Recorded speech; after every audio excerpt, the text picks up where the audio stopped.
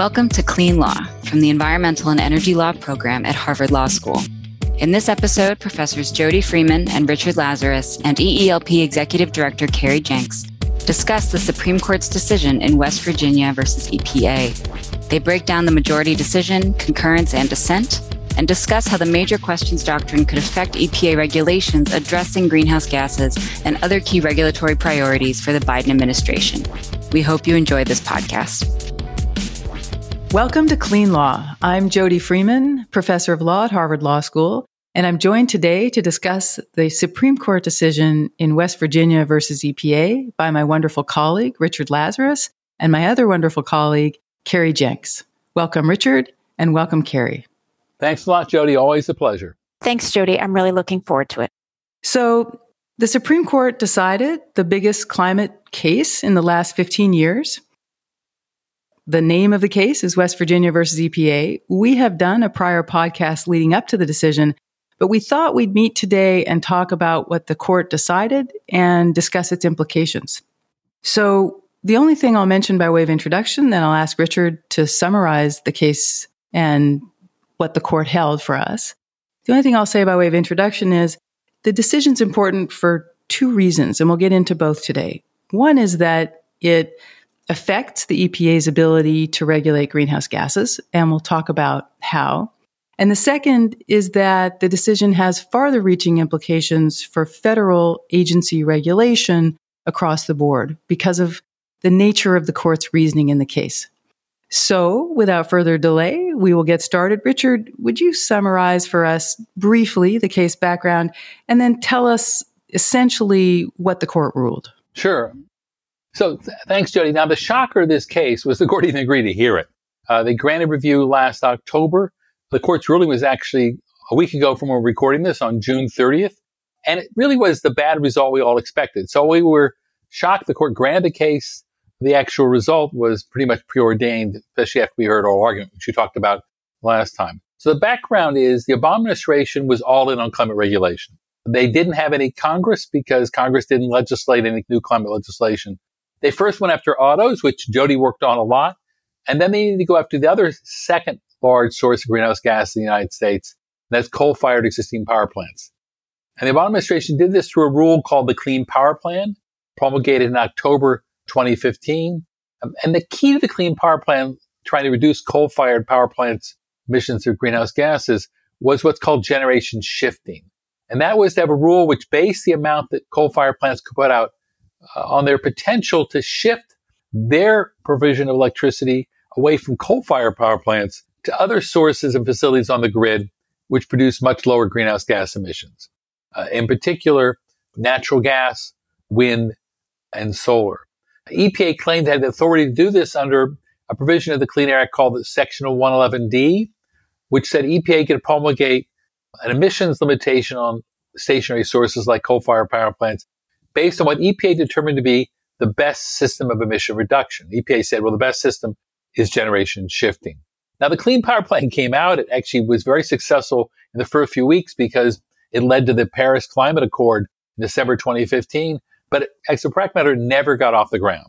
The Supreme Court stayed it while it was being challenged litigation. They stayed it in February of 2016. The Trump administration then formally repealed it while it was being stayed. They said it was unlawful. The Clean Power Plan was not authorized by the Clean Air Act. And then, on January 19, 2021, actually just one day before Biden took office, the D.C. struck down the repeal as itself unlawful. That ruling promised, and I would say this Lazarus-like, to bring back the Clean Power Plan to life. The Biden administration said, no way, we want to rebury it. They wanted to rebury it not because they didn't like the Clean Power Plan, because they didn't want to have the Supreme Court take the case, review the D.C. Circuit, because they were what the court would do. But then even though they tried to bury it, the court did so anyway. The court granted, they reversed the D.C. Circuit, and they upheld the Trump repeal. There were 6 justices in the majority opinion, which was authored by the Chief Justice John Roberts. And what Roberts did in that opinion was relied on what's so-called major question doctrine, which we'll talk a lot about at length. They said, if a agency regulation is addressing a major question, then it's unlawful in the absence of clear congressional authorization. He said the Clean Power Plan is addressed a major question. It's an extraordinary assertion of agency authority.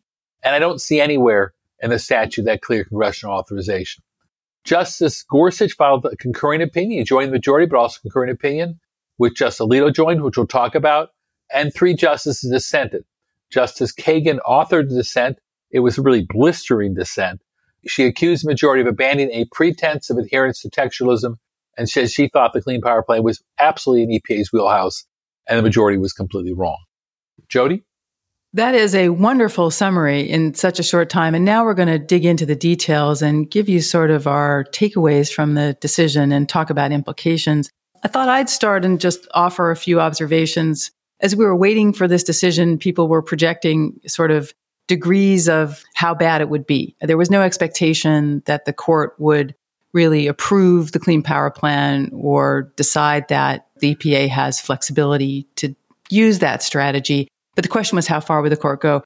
And my observation would just be that, in fact, the opinion by the Chief Justice is actually a pretty soft landing, all things considered. I mean, I think given our starting assumption, which is that they were going to take the Clean Power Plan strategy off the table and say that it was beyond EPA's authority to decide what the best system of emission reduction is, that one thing they couldn't do was set a standard based on a projection about substituting in cleaner sources of energy for dirtier sources. Assuming that starting place, the court didn't go much farther than that.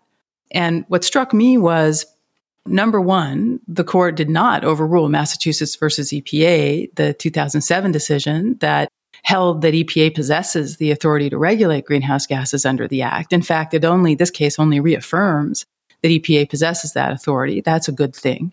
Number two, it is clear in this decision that the court says EPA possesses the authority to decide what the best system of emission reduction is. There was some dispute earlier about whether states would have that authority or whether 111D really gave EPA that power. Well, that seems settled now, and that's a good result.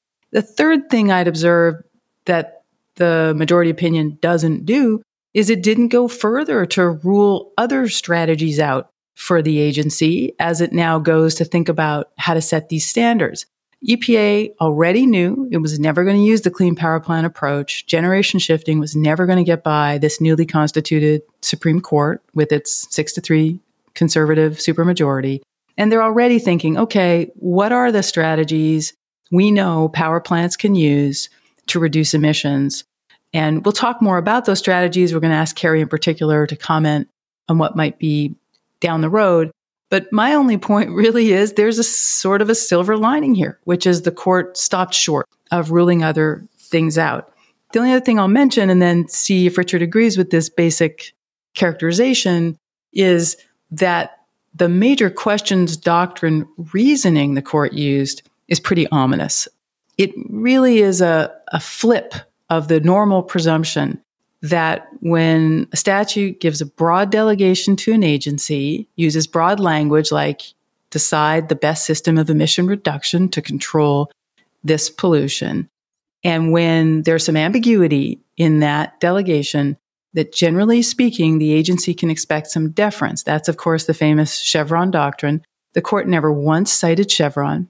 It seemed to completely displace that traditional approach with this new doctrine that is now called the major questions doctrine that had been articulated to some extent in the cases before. Several cases used this doctrine, but never announced it, embraced it, and invoked it quite the way the court did here.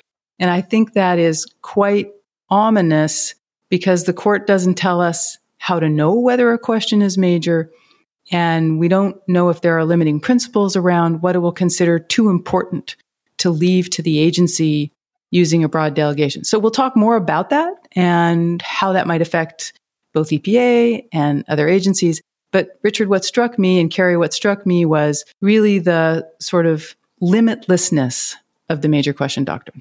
Yeah, I agree. I think I read the case the same way you do, Jody, but I don't think I would ultimately characterize this as a soft landing. I think it's still a hard landing. It's not a catastrophic landing, which is what we really worried about, as you suggested. But I think it's pretty hard. And the reason it's hard is the court could have ruled against the Biden EPA based on the notion that if you look just at the language of the statute, the plain meaning of the statute, it didn't allow generation shifting. And that's actually one way that Biden administration actually sort of hoped to lose the case. But they didn't. As forecasted during the oral argument, when the Solicitor General Prelogar tried to push them to do statutory language first, the Chief Justice responded by saying, don't I first have to address major question? That's what his opinion does. So his opinion goes at length to discuss the major question doctrine, which, as you, I think, appropriately say, is very ominous. And then only secondarily actually looks at the language very closely. It's that first part of the opinion, the ominous part, which makes this a hard landing, I think, for me, because of the portent of it. But I agree. There are limits. Before I let you go on there, I want to come to agreement. I want us each to come to agreement on this. I think what I was saying was softer in the sense that it leaves doors open that could have been closed for the agency. But I'm with you completely in the sense that it's a pretty tough landing if you're worried about the reasoning. So say a little more about how the court didn't wrestle with the text, because I think that point you're making is really important. Oh, it's fascinating. I mean, the actually opinion by the chief spends a lot of time talking about the major question doctrine, spends actually very little time talking about the text of the statute. And that's actually part of the, as you would put it, the silver lining of the case, because the court doesn't buy into a lot of sort of narrow readings of language, which I think the petitioner's case were pushing. They did say that anything outside the fence line would trigger the major question doctrine. Actually acknowledged they weren't saying that. As you suggest, they made clear the EPA attains primary regulatory authority in Section 111D, that they come up with the emission limitation. And it's not just a mere guidelines provision. But after that, didn't say a whole lot other than generation shifting is a really big deal, that it was something which is like cap and trade, and therefore Congress had rejected it before. But they don't really parse the language at all. And the briefs in this case really parse the language. So it's a loss in generation shifting, which is what we all expected. Very little parsing of the statutory language. And then this ominous rage in the major question doctrine, which I think is sort of longer term half-life of the opinion. But here's the one limiting thing I would say about that. If you looked at the concurring opinion by Justice Gorsuch, joined by Justice Alito, it's fascinating. That had to be a separate concurring opinion. I mean, it lays out in much more detail the major question doctrine, much more separation of powers and non-delegation routes. A much sort of more discrete test is applied, is announced when it applies. And that's not in the majority opinion. So everything you see in that separate concurring opinion is stuff the chief wouldn't put in the majority. So that's good news that it doesn't do more. The opinion, for all of it says, I think it's ominous, it doesn't lay it out in as full-throated a fashion as it might. I do want to add, though, that Gorsuch's concurring opinion, for me, it's really annoying to read. He is so pompous that I find it just unbelievably off-putting. Let me stop you there just for the moment. And I want to get Carrie into this. We'll come back to what's going on in the concurrence. We'll talk a little bit about the dissent. I'll ask you about that, Richard. But let me get Carrie's thoughts here, because I think Richard and I are agreeing that it could have gone much further to rule things out for the agency. And that's at least something positive. Carrie, do you agree with that? Can you help us understand what's left for EPA here as it goes to set these standards? Sure. So putting aside, and not to minimize the points you both are making about major questions doctrine, I don't see the decision as terrible in terms of what EPA can do for greenhouse gases under Section 111. I agree the Biden administration never thought it would do a rule based on generation shifting, which is the only tool the court has now said can't be used. Rather, I think EPA and stakeholders have been and will continue to think about what options exist other than generation shifting to reduce emissions. I see generally there's 3 buckets of issues or ways that they could do that. They could look at ways to run plants more efficiently. They could co-fire with natural gas or lower carbon fuels, or they could look at carbon capture. And for each, EPA is going to need to evaluate whether these options meet the statutory criteria of being adequately demonstrated. And then they'll also need to consider the other factors that Congress laid out in Section 111, costs, for example. And going back to what you both are saying, EPA will also now need to ensure the final rule doesn't cross this major questions threshold. Carrie, are we actually saying here that it's not a big loss that the Clean Power Plan is off the table as a strategy? Or is it just that we become so accustomed to the idea that this won't pass muster with this court, that we were so prepared for it that anything that doesn't go even further is just good news. It's funny how your reaction to this case, right, depends on the baseline you started with. So yes, exactly. If you saw the DC Circuit opinion as allowing the Biden administration to proceed with the Clean Power Plan, then this decision's a loss. But I think most saw the DC Circuit's opinion in the context of the new Supreme Court that we have. The Clean Power Plan was going to be a challenge under the court we had under the Obama administration, and the current court is clearly different and created the need to create a new approach, even without the decision in West Virginia. So as I mentioned earlier, I don't think the Biden EPA thought they could just reinstate the Clean Power Plan with new deadlines. But I think it's equally important to note the Clean Power Plan targets were achieved a decade in advance nationwide. So I would argue the decision's not a loss in taking generation shifting off the table, as we already knew this was off the table. The major questions doctrine, though, will be a challenge, as you've both discussed. One final point, though, that I think is important to keep in mind that I'm sure we can discuss further is that the power sector is in a transition. So the baseline you mentioned, Jody, has shifted the starting point of where the sector is and where EPA will now start for a new rule. And I think that matters. When the Obama administration finalized the Clean Power Plan, it was characterized as driving significant emission reductions, but the sector got there without a regulation. So the debate's really no longer whether the power sector will reduce emissions, but really about how fast. What is the trajectory? What's the slope of that trajectory? And the debate will be about that slope and that timing. But that's a very different debate than whether EPA should regulate greenhouse gases. I also think the sector will look at this rule in the context of all the other rules from EPA, FERC, and states, as well as incentives, tax incentives, DOE funding, and how all of those mixed together affect the investment decisions plants are making. Where the sector is, what's the technology option, and then the composition of the court, given this new major questions doctrine, all of that's going to matter for EPA going forward, what EPA can include, which still will need to be grounded in the text of the statute. It's also interesting, too, and Richard, I wonder what you think, and maybe this will bring us back to get into the majority opinion just a little bit of the detail. Interesting to talk about the absence of traditional textualism in that opinion. Interesting to note that the Chief Justice points out that in his characterization of what EPA was doing here and why it was sort of out of its lane and beyond its authority and beyond its remit was, in his view, the agency was capping carbon pollution from coal, capping coal plants, capping the amount of coal generation in the electricity system. And that characterization of EPA decided how much coal generation there would be. And that's not okay. That's about controlling the energy mix in this country. That's not EPA's job. I found that kind of an interesting characterization. It was critical to his analysis.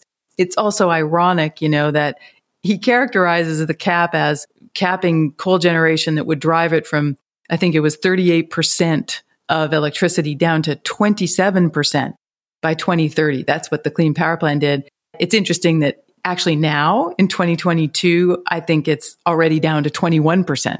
So the market's been moving there, right, Richard? Right. Yeah. And he knew that, right? It was throughout the briefing. There's some extent which his opinion to that extent is a little disingenuous. He wants to characterize as a cap so he can then point out that Congress rejected a cap and trade program. So he's sort of setting it up that way. So he wants to set it up. But he does that. He goes at length, right, to say over and over again, Section 111D, this little miscellaneous ancillary provision, which didn't mean very much. Those are really the two prongs of his argument. One is this is a meaningless little provision that no one ever thought about. And two, this is a very cap and trade program that Congress didn't pass by legislation, neither of which is actually true, of course. So we get an opinion by the chief, which is to that extent kind of loosely worded and a little less persuasive. On the other hand, I'm glad the chief wrote it, and he didn't give this opinion to Gorsuch or Alito. They would have written a much more sweeping opinion with a much more sort of firm grounding in constitutional law, with a much more rigorous test. So maybe we can take advantage a little bit of the vagueness of the majority's test. Yeah, and let's talk about that concurrence a little more. I mean, it's quite interesting how Gorsuch's view of the major questions doctrine is linked to Gorsuch's view of the non-delegation doctrine. And now we're into heavy administrative law, and readers who thought they were readers, listen to me, listeners who were tuning in for the environmental implications may think, why do I have to learn all this administrative law stuff? Well, they're linked. And I think this is important for folks to understand. So let's just spend a couple minutes on it. Richard, do you agree that The Gorsuch point of view in that concurrence says something like this. The reason agencies can't do big, important things of social and economic consequence under broadly worded statutes that aren't really specific is because we need to protect a constitutional value, and we need to ensure the separation of powers is maintained, which really means we don't want to see broad delegations from Congress handing off legislative authority to the agencies. And the way we prevent that is to make sure agencies don't exercise powers that let them overreach. Does that resonate, Richard? Is that how you read that concurrence? Exactly does, which is why I found it so off-putting. I mean, one had thought in the past, the major question doctrine was sort of implicated when you had an important rule based upon an agency's interpretation of ambiguous language. Gorsuch says, no. This isn't about ambiguous language. This is about capacious language. And this is one of the judiciary's, he says, most solemn duties to avoid a ruling class of largely unaccountable ministers. So it's got much more sort of force and solemnity to the whole thing that we can't have agencies, even the language is clear and capacious. We can't have agencies doing this side of thing. It's undemocratic. Only the legislature can do it. Yeah, and there is this theme throughout, and then I'll come back to Carrie on the topic of EPA having to be cautious moving forward. There is this theme, right, throughout this opinion, and you see it in other Gorsuch opinions. You also see the Chief Justice with this point of view often, which is that, the bureaucracy is a behemoth. It's dangerous to liberty. Bureaucrats get out of control, and, we're here to stop them. And I think the framing of this case as the EPA took, as you characterized it, Richard, the agency took this little ancillary provision that nobody's ever heard of, and they found a huge elephant in that mouse hole, right? They found big authority to transform the nation's electricity system. That way of characterizing it sort of plays into this theme of bureaucratic overreach. We, the court, are here to stop it. Carrie, help us here, because you are, really knowledgeable about the electricity sector and the companies and, the trade association and the way that the utilities see this case. Can you put it in perspective from their perspective, this decision? How would they interpret it? How do they see what the court did? So as I mentioned, the sector is really different than what we had when the Clean Power Plan was finalized. While there's a lot of uncertainty about what the court will say for any new rule from EPA, the sector continues to make investments in lower emitting and zero emitting resources. Companies are announcing retirements due to a mix of factors. And in the end, companies want to know what's required and when. That requires them to think through their investment strategy, whether they're constructing a new plant, what kind of plant, and how does that fit into the strategy of what investment decisions they want to make to maintain and improve existing plants. Most companies have a diverse fleet. They're not coal companies, they're not gas companies, they're not renewable companies. Rather, companies own some coal, some gas, some renewables, some nuclear, and some combination of that. And they try to think through what's the most economic way they want to run these different plants. And that's a business decision. And to keep making those business decisions, they need to understand the timing for making pollution control decisions, whether that to be comply with a 111 rule, another Clean Air Act, or a water rule.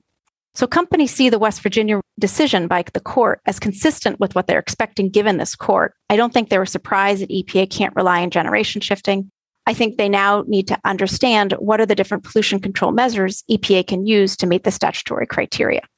EPA released a white paper just before the decision came out looking for comments on emission reduction opportunities for new gas plants, but many of the comments that actually got submitted apply broadly to new and existing. So EPA is now looking at all those comments to see what's possible, and I think they'll continue to get input from industry and stakeholders on those options. So, Richard, I wanted to talk a little bit about the dissent. Walk us through what Kagan says in the dissent and how she responds to the Chief Justice and the majority's approach to the case. Well, this is classic Kagan, right? She comes out all barrels blasting, and she's the master of the one-line zinger. She begins the opinion by saying the majority has stripped EPA of its authority to regulate greenhouse gas and address climate change. That's, of course, actually not true, but it's a nice zinger. But beyond that, she says, look at the language. Look at the word system, best system emission reduction. She says that clearly covers the electricity grid. She says, quote, rarely has a statutory term so clearly applied. And does EPA have the authority over this kind of thing of trying to figure out what the right electricity mix is of sorts? She says, absolutely. This is smack dab in EPA's wheelhouse. Again, a quote from her. Every pollution control requirement affects the energy mix. This is no different at all. So it's a really hard-hitting dissent in that way. And I think effectively, too, goes right at the conservative majority, sort of supposedly their heart. She says, you've always claimed to be textualist. I bought into that. We're all textualists now. You've invented this canon, this major questions doctrine, which, as far as I can tell, along with your other canons, operates as a, quote, get out of text free card. I love that line. I thought that line was really, calling them on not doing textualism, even though they're all self-declared textualists. Right. And she says, look, this is an ambiguous provision. This is a clear provision. Maybe you have some major question issues, old called Chevron issues, with ambiguous statutory language. This isn't it. You're trying to ignore the text. And the text is absolutely directly on point. And you're saying that you know best how laws should be made. She says, I think that's wrong. Quote, Congress knows about how government works in ways courts don't. And the court will now want to allow the Clean Act to work as Congress intended. The court, rather than Congress, will decide much regulations too much. So she really hits them hard in that way. And I thought very effectively. Yeah, I mean, I think it's a good dissent, right? It sort of doesn't let the majority get away with sort of waiving this quite vague major questions principle and saying you can just decide that something's too important to leave to agency discretion, and I think it's powerful, but nevertheless, it's a dissent, right? So let me ask you a little bit about where we go from here. Obviously, there will be implications for EPA exercising its authority under the Clean Air Act. How do you see that unfolding? Because in this instance, we're talking about standards for power plants, but of course, EPA has the authority to regulate other sectors. And do you see the decision spilling over to affect that authority? Well, I worry about it.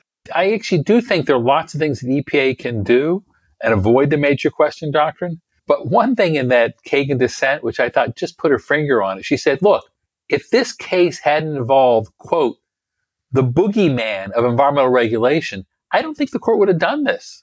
I mean, she actually singles out the fact that she thinks that this group actually has, right, it has a target, a bullseye on environmental regulation, and that they actually treat it differently. Do I think EPA has plenty of other authorities they can use to address climate change or the major source of greenhouse gases without implicating the major question doctrine? Absolutely. Wholly apart from the Clean Air Act. Apart from that, EPA can identify the major source of greenhouse gas emissions, like coal-fired power plants. It has significant authorities under the Clean Water Act.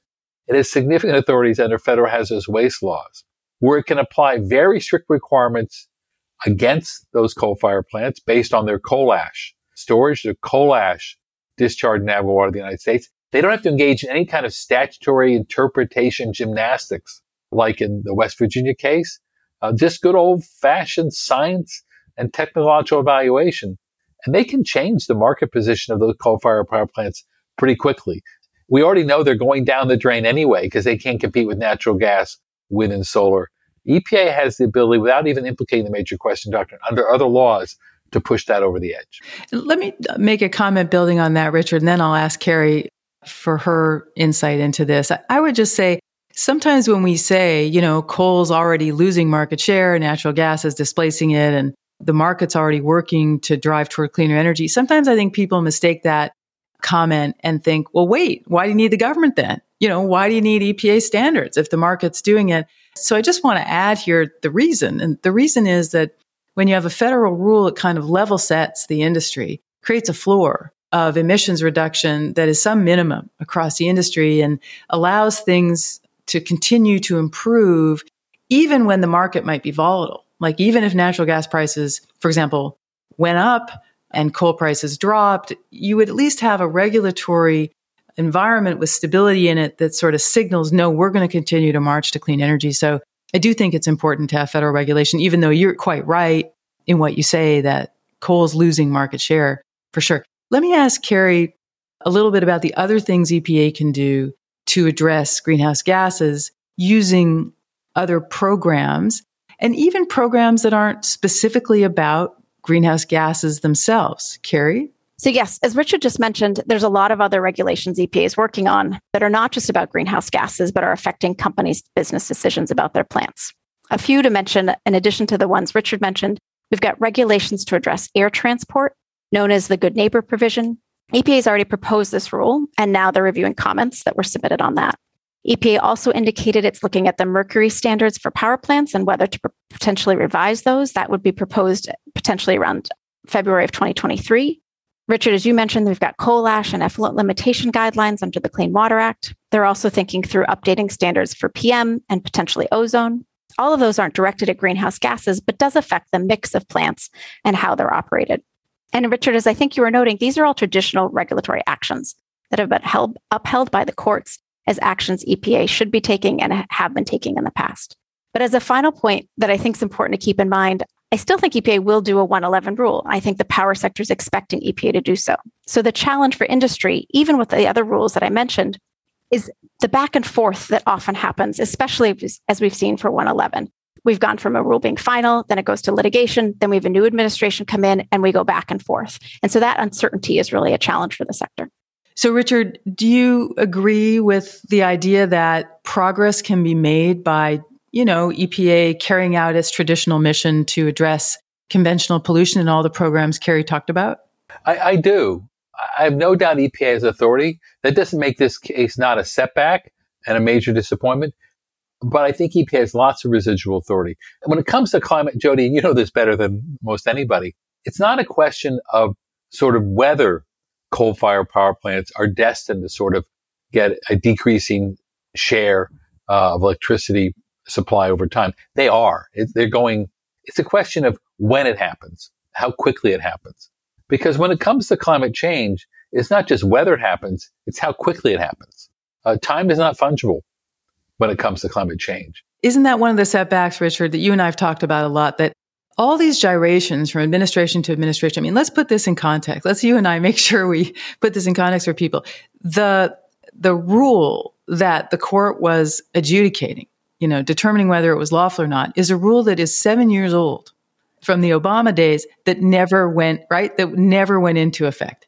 And since then, the Trump administration had, as you pointed out at the top, rescinded it and replaced it with a very weak rule. Then we shift back to Biden, and they have yet to put out a rule, and all this litigation happens before they even put out a rule to regulate power plants. And it's fair enough to think, if you're just a regular person, why is this taking so long? Why can't the government do something about climate change, right? Absolutely. And 7 years of a delay when it comes to climate is huge. 7 years delay doesn't mean it just happens 7 years later. If it takes you 7 more years to sort of reduce the accumulating greenhouse gas in our atmosphere, it may take you like 20 to 30 more years to reduce those greenhouse gases than otherwise would. It becomes exponentially harder. So time is our enemy when it comes to climate change. It's just not sort of a linear delay. It's an exponential delay. And at some point, if you don't stop climate change soon enough, you don't stop those greenhouse gases from accumulating in the atmosphere, to some extent, you can't get them down. It becomes incredibly much harder to get them down. So that's the problem we have here, is we're losing a lot of time. EPA has authority, they can get things done. We've lost time. We lost 4 years during the Trump administration. We're losing time now. So let's turn now to some of the broader implications of the court's reasoning and the embrace of this major questions doctrine, which again, just to remind people, what it basically establishes is it flips the old Chevron presumption. Instead of saying broad delegation, ambiguity in the law, gives the agency some flexibility, room to maneuver, they're going to get some deference. Instead, if the court deems something important enough, right, Richard, if they deem it to be something of real consequence, the agency's doing something big, the court's going to approach that with skepticism unless there is explicit textual language authorizing the agency to do it. And we don't see that kind of explicit authority in all that many statutes, right, Richard? Because it would require Congress to be prescient. They'd have to anticipate that, for example, we would face a global pandemic one day. So we better equip OSHA to require masks, say, in workplaces. And Congress typically rather says something like, protect the public health and prevent communicable diseases using whatever means in your judgment are necessary, right? That's the typical way these statutes go, right, Richard? Absolutely. And that was basically the partnership that Congress developed with the executive branch post-New Deal. We're talking 80 years ago, was they would pass language with broad, capacious language, right? Called capacious statutory language, so that the agencies could do what Congress knew it couldn't do. And that is on a real-time basis as problems arise and big problems arise, that the agencies would have the tools necessary to address them. And then if Congress thought the agency to do something wrong, they could come in and do some correction, but not that the agency had to run back to Congress every time. It was a partnership which has worked well for 80 years, the idea of delegating with broad, capacious language. Not always ambiguous language, but clear, deliberately capacious language. And the court has now said that's not good enough, that Congress has to later on pass the language which provides clear congressional authorization. Well, in theory, that might sound, well, that kind of makes sense. But as a practical matter, Congress can't do that. They've never had the resource to do it. Jody, you know, because you wrote a wonderful article on this issue. When it comes to environmental law, we know they can't do it. The last time they passed amendments to the Clean Air Act was 1990. The language that was at issue in the West Virginia case was passed in 1970. Congress has shut down environmental lawmaking.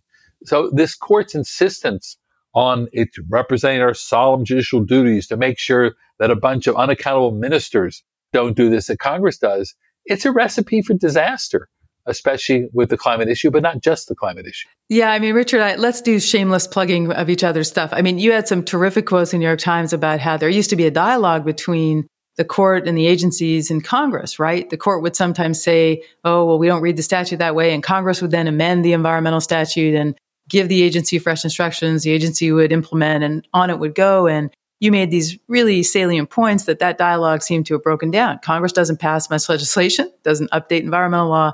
And the courts really then become the linchpin. You know, the courts become the decider of what can the agencies do.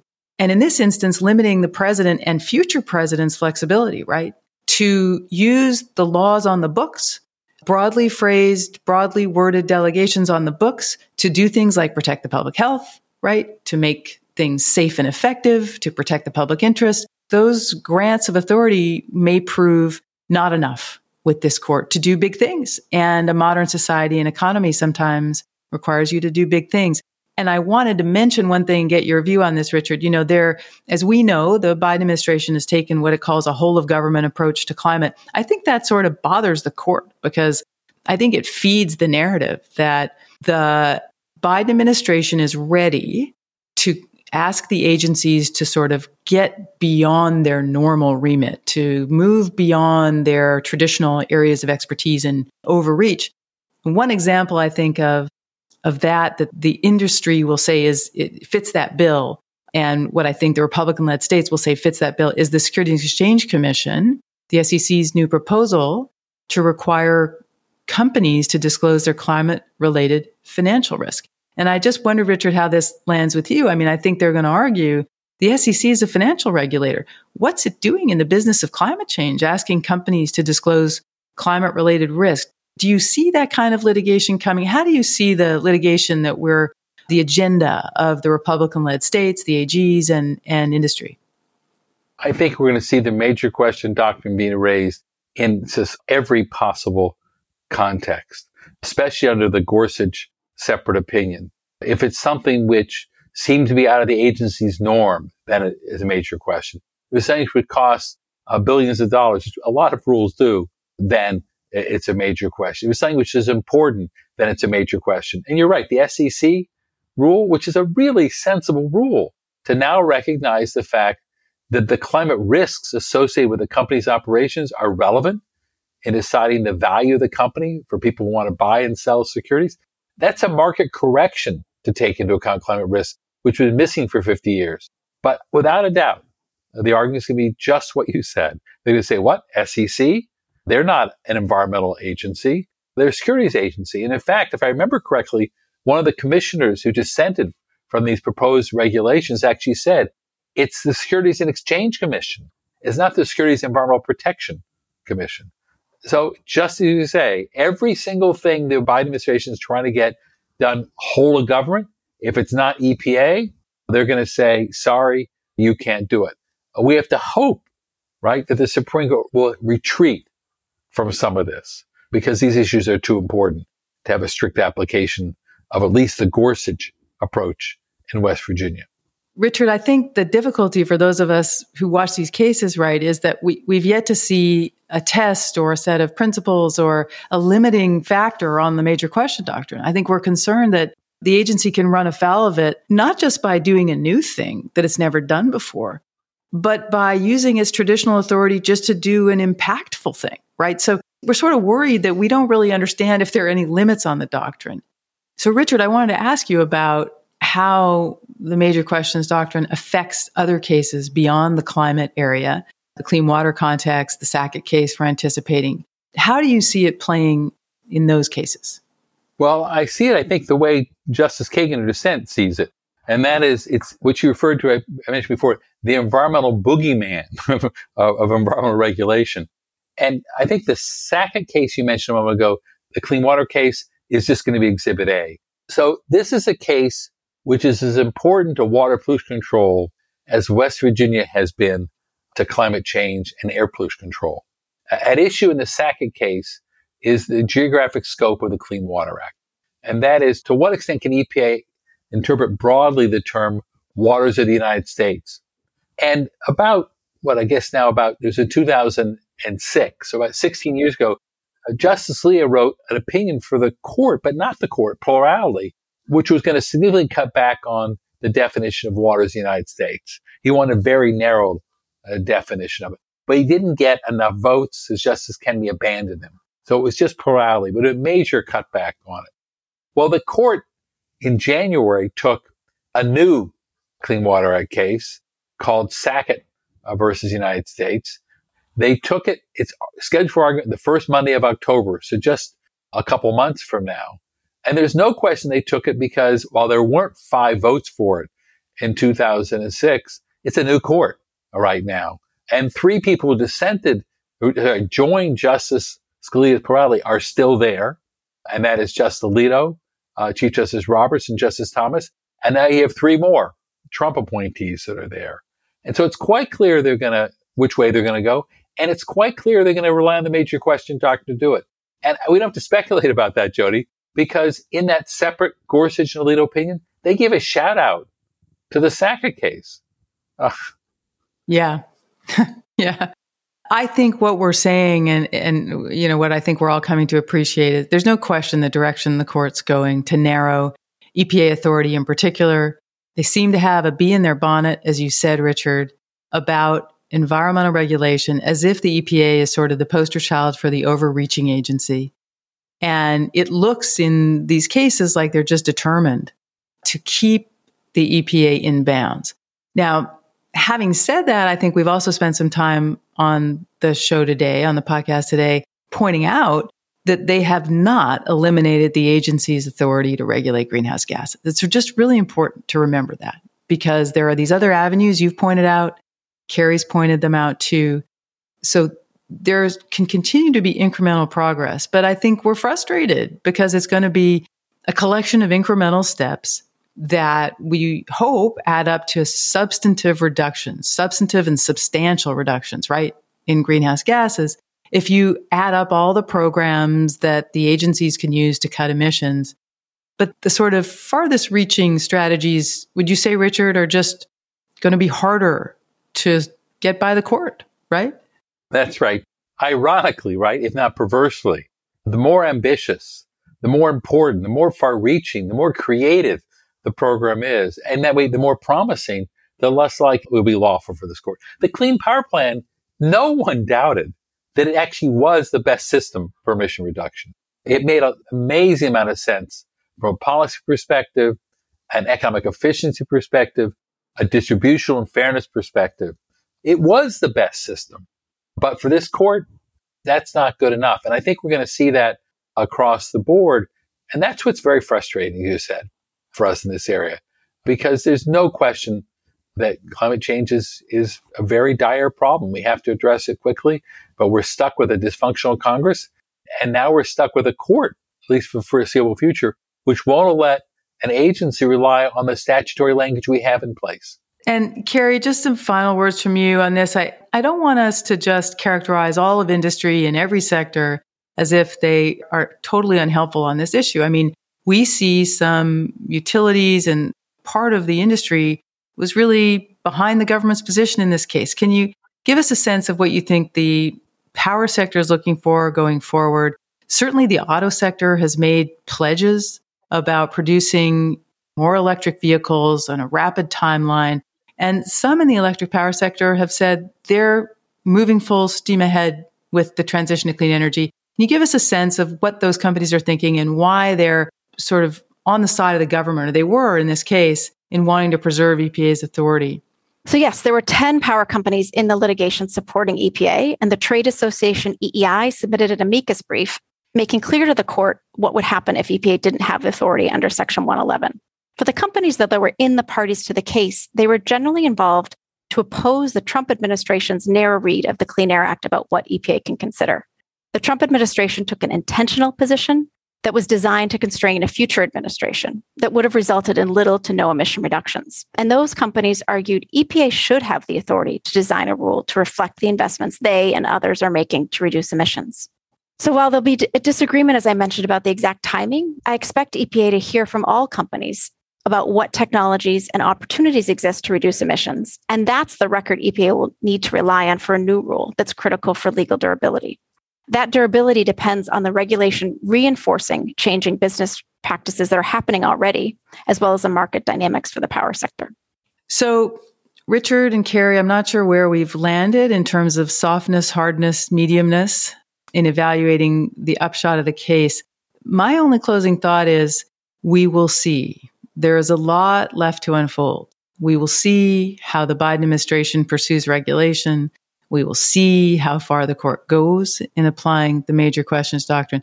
Seems to me Chevron is quite dead in the Supreme Court. There's no interest in deferring to the agencies.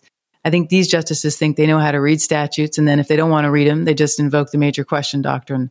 But either way, they're quite uninterested in what the agencies think. But a lot of this will unfold. Richard, does that sound about right? It does. I mean, what's fascinating about Chevron, here was one of the most cited cases in the court's history, a case which was originally championed, among others, Justice Scalia. And now it's become like the Darth Vader in the Supreme Court. It's the case that shall not be named. I mean, people don't refer to it in their briefs. The court doesn't refer to it. It's an opinion. It's a stunning turnaround, which really, to me, makes no sense. The saving grace here is this. You're right. They didn't overrule Mass versus EPA. Do we have any doubt that if this court, the makeup of the court right now, if they were to address in the first instance whether greenhouse gas or air pollutants, do we have any doubt how they would rule? No. It would say, of course it doesn't. Major question doctrine. But what saves us here is this. This is a court which we know does not shy away from overruling precedent.